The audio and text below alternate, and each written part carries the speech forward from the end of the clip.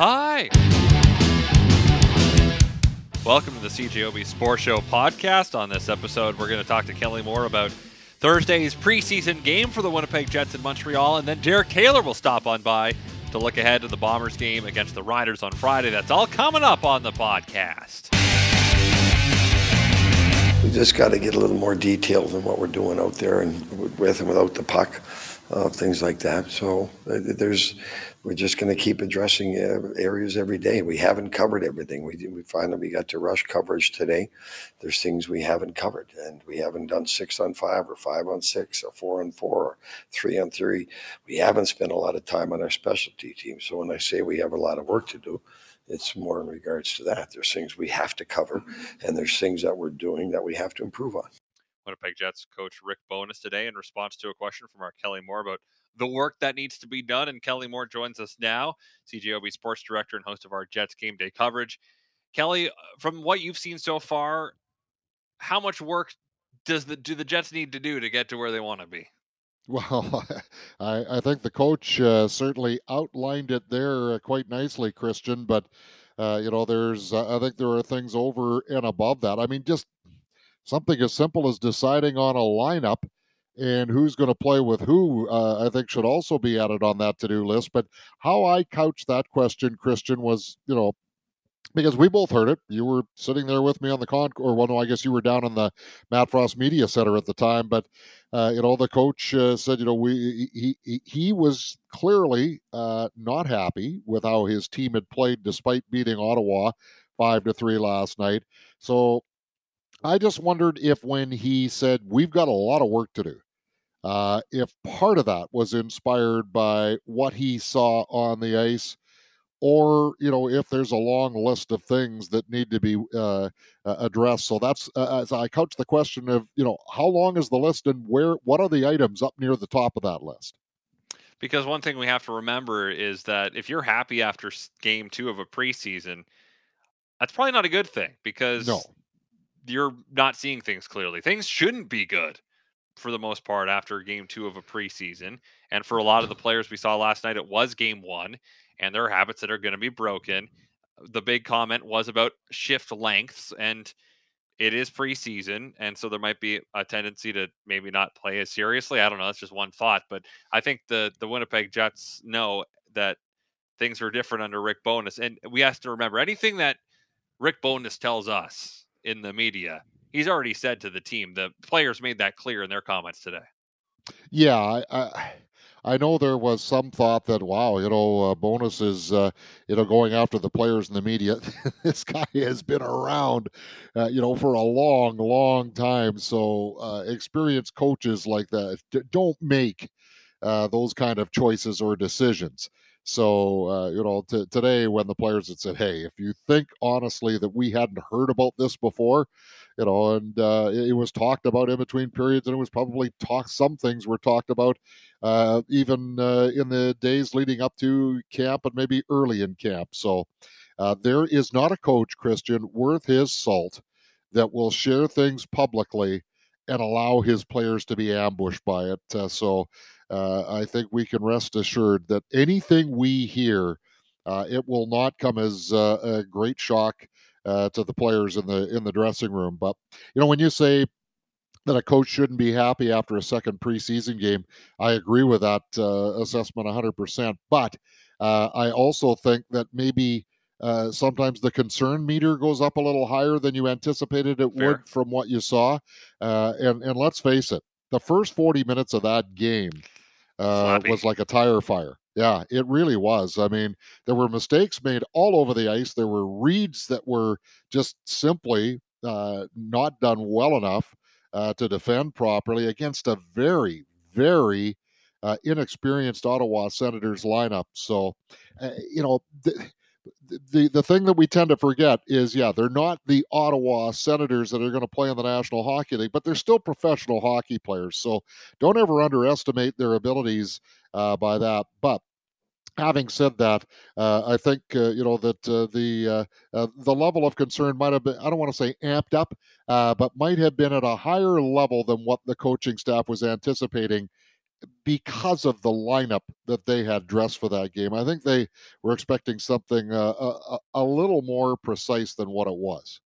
All right, so let's look ahead to tomorrow night now in the lineup that we're going to see in Montreal. Very few veterans are making the trip to Montreal. Nate Schmidt on the blue line is the only surefire NHLer that's on the back end. Tomorrow night, David Riddick and Arvin Holm going in net. Pierre-Luc Dubois, Sam Gagner, and Mason Appleton, Jansen Harkins, 4 forwards in the lineup that are likely to make the opening night roster. And then you've got Saku Maenalainen, David Gustafsson.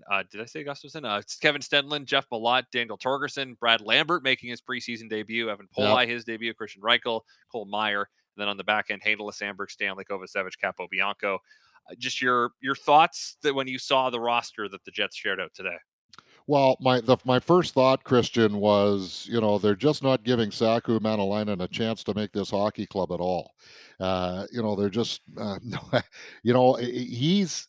would it be an overstatement to say that he's kind of a revelation of training camp? I don't think so. I think for so many of us, he just wasn't on our radar because it was a signing that happened in the summer that, when things happen in the summer, sometimes things fall through the cracks. If you're on vacation, you might not see it. And then the fact that he's only played in the NHL for a few dozen games and they were 5 years ago, right? So it's a player most of us are unfamiliar with.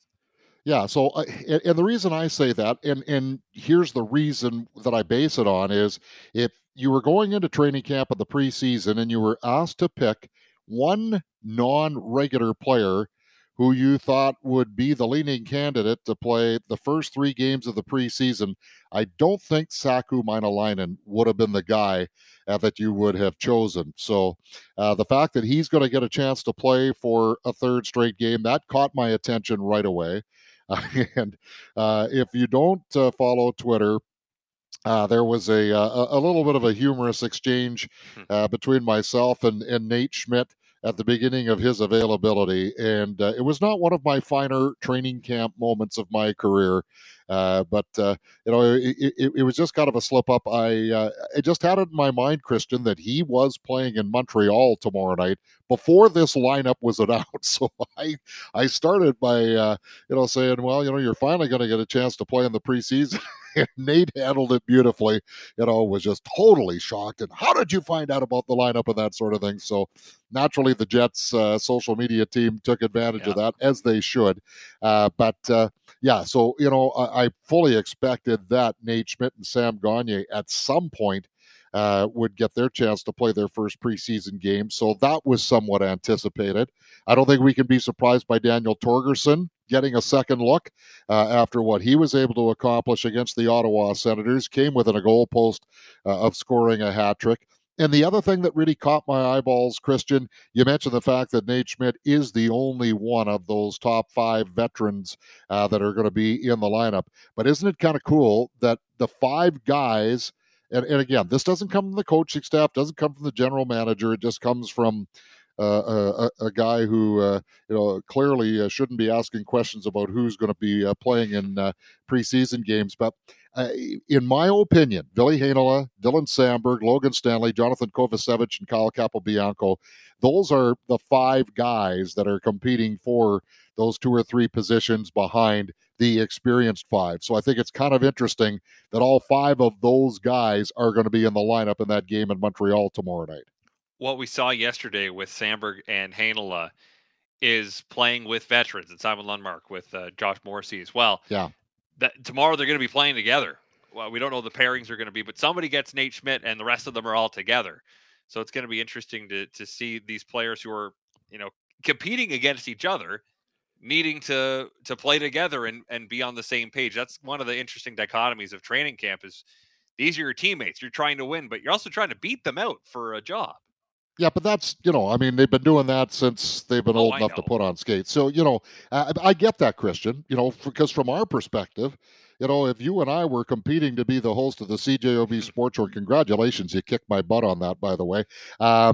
Would we be kind of kibitzing and being friendly and that sort of thing? It's hard to say in real life, but that's just part of professional sports. But it was kind of interesting earlier today, Christian. Ville Heinola played on the right side last night, paired up with Brendan Dillon, who he's been with through most of training camp.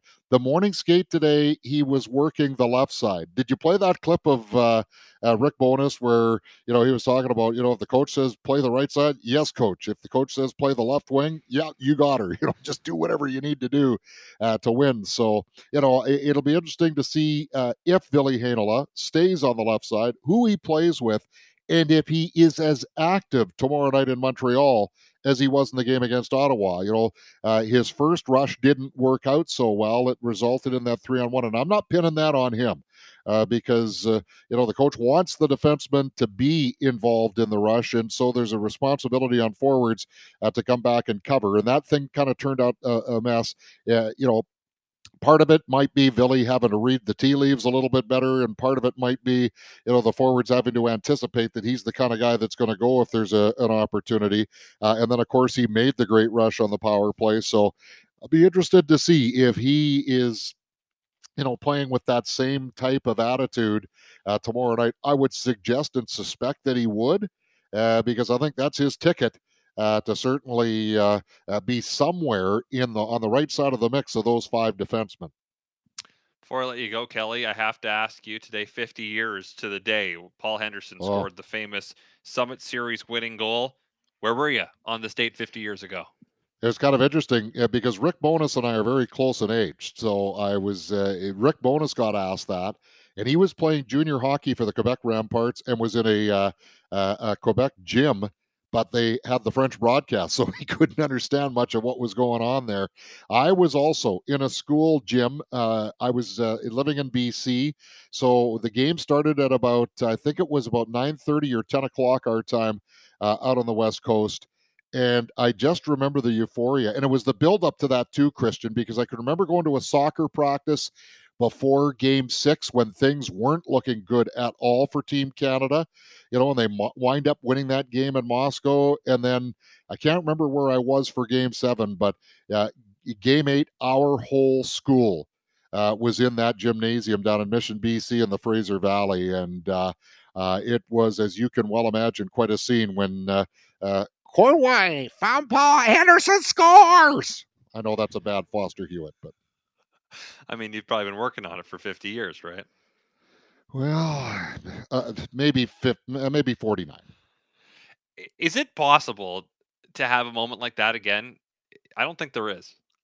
No, I don't think so, Christian, because it was I mean, and I don't want to sound like a complete old codger here. Go for it. But it was a totally different world. There was no internet. If memory serves me correct, we were watching this thing on a black and white TV that might have been a 12 or 13-inch TV. It wasn't on a big 65-inch screen in high def and all the rest of that. For me, because probably from the time I was 12 or 13 years old, I knew exactly what I wanted to do. I wanted to be a hockey play-by-play announcer. And so for me, it was more listening as opposed to watching. And quite frankly, I think from my vantage point in the gym, I wasn't able to see a whole heck of a lot on that little TV anyway. Yeah, it was so because that was our only conduit to the information. Nowadays, because you've got everything so immediate with Twitter and TikTok and Snapchat and Instagram and everything else that's going on out there, there's just so many different ways to garner the information, and it doesn't involve having to be all together, to share in it. So I don't know. So from that aspect that we'll ever have it again. And I just wonder, maybe the world will settle down in a few years from now, but I think with the way things are around the world right now, I don't know that we could probably have a them versus us type scenario like there was for that. Like, the thing about this, Christian, is the NHL was supposed to go in there and absolutely mop the floor with these guys from Russia. And after that game here in Winnipeg, it became quite apparent that those guys from Russia were pretty darn good. Absolutely, Kelly. Appreciate your reminiscence here. We'll catch you on the pregame show tomorrow afternoon at 4 o'clock. I promise no more Foster Hewitt impersonations. All right. That's Kelly Moore, CJOB Sports Director Jets game day coverage. Let's talk CFL now as we welcome in the voice of the Blue Bombers, Derek Taylor. Derek, what did you get accomplished on your bye week? I learned how to paint ceilings. The key is to not rage out when you slap white paint over things that do not intend to have white paint on them. It was a long adventure. Well, I'm about to paint my condo before I sell it, and everything is already white. So I'm just touching it up. I don't think my project is going to be as daunting as your project. But anyway, the Bombers coming off a loss in Hamilton. I haven't talked to you since that game. How do you feel about them right now at 12-2 coming out of that loss? Well, I just end up falling back on they're still 3 wins ahead of any other team in the Canadian Football League, right? And they've already won the season series against the Stampeders. With one more win in one of those 2 games against BC, they'll win the season series against the BC Lions. So I feel like they can. I feel like they're the first place team in the West when the season's done. They go straight to the West Final and will host it. Yeah, they got lit up pretty bad. Like the defense allowed 41 points in that game, plus 7 more allowed by the offense. There were some problems within that, and I'm curious to see if teams will take something away from how they were able to limit the Bombers getting pressure. And, picking on cornerbacks will be another thing that we'll end up discussing. But I just ultimately kind of look back at, what? Every team is going to have a bad game because the best team ever was 16-2 in a single season. So no one in this league has been anywhere near unbeaten. So, they should lay one on Sask on Friday. And I don't feel like that's changed their course at all.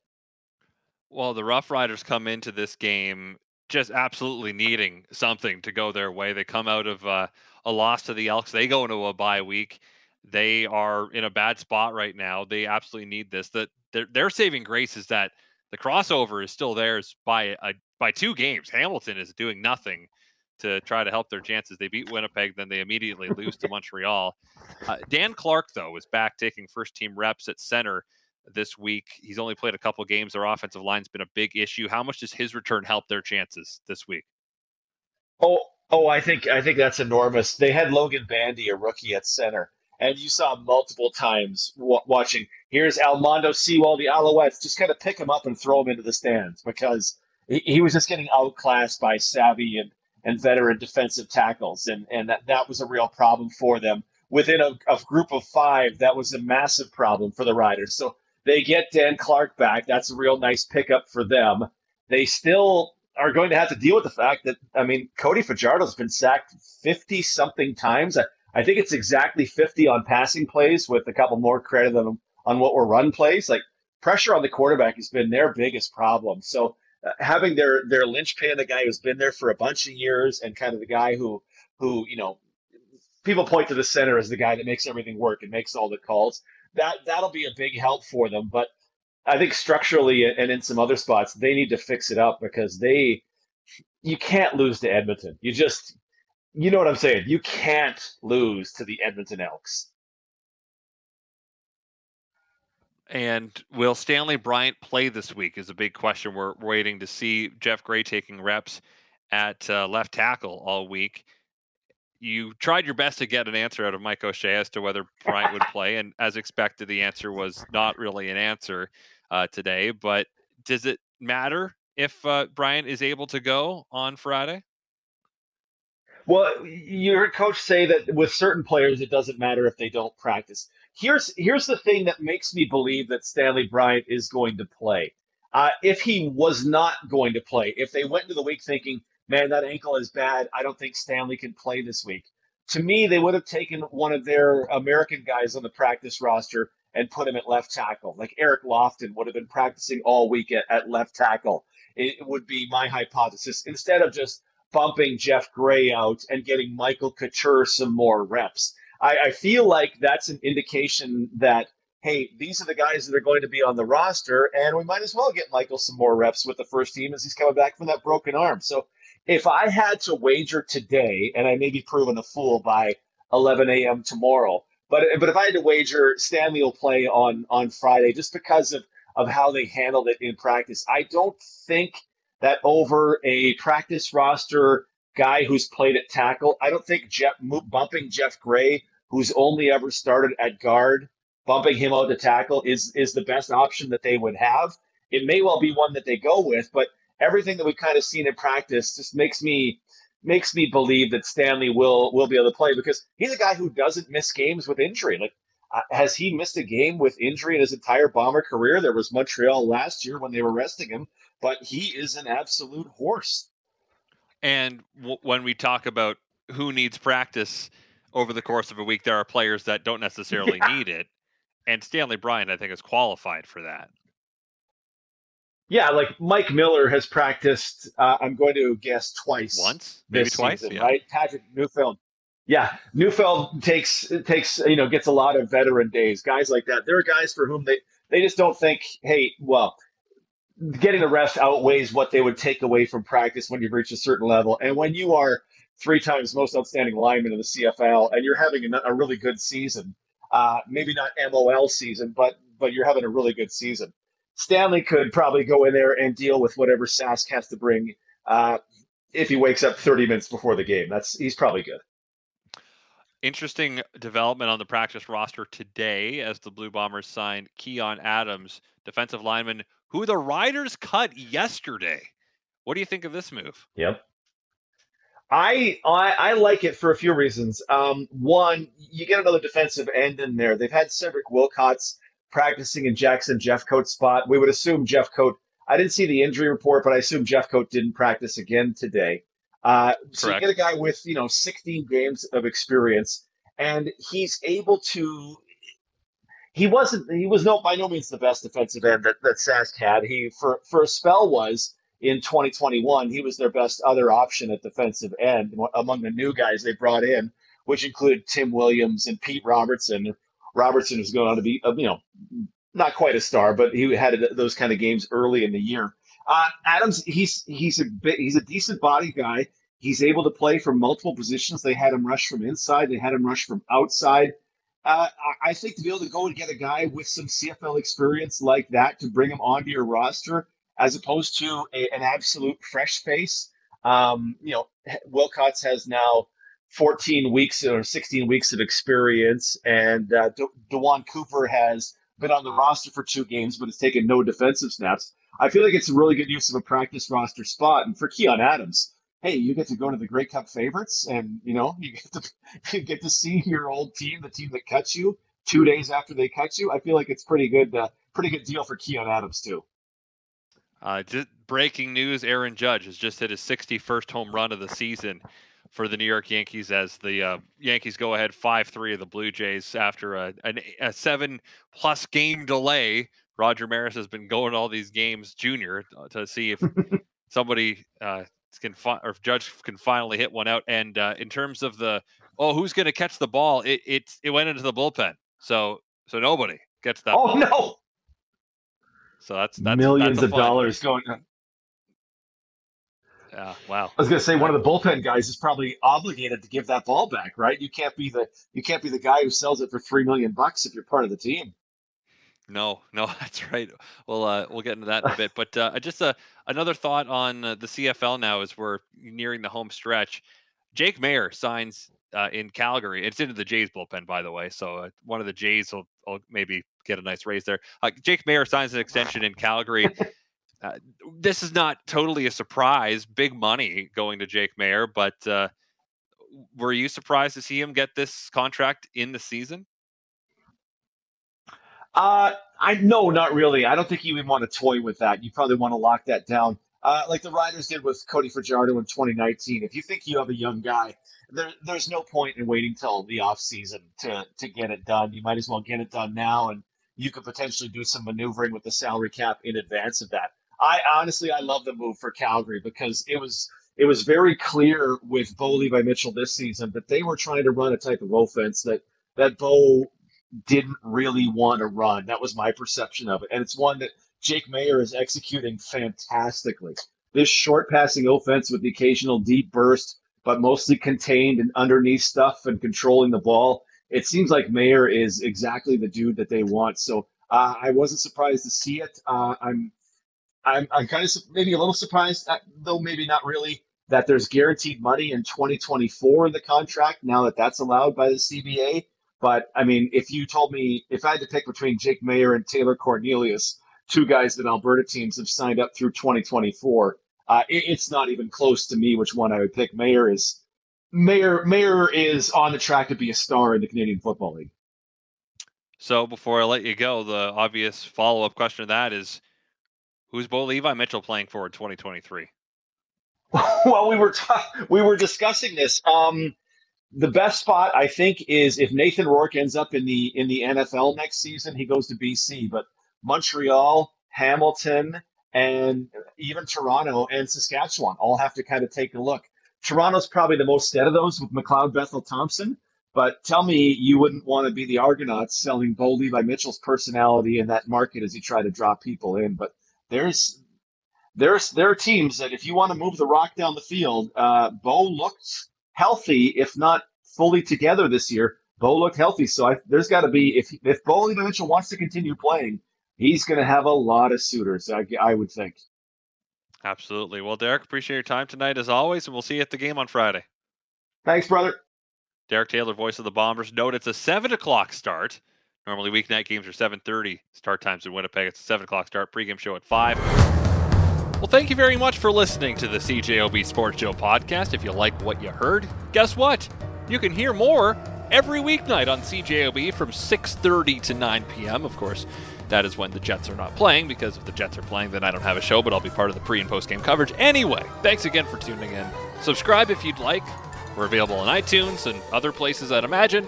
So farewell until we meet again. So long and thanks for all the fish. So sad that it should come to this. We try to warn you all, but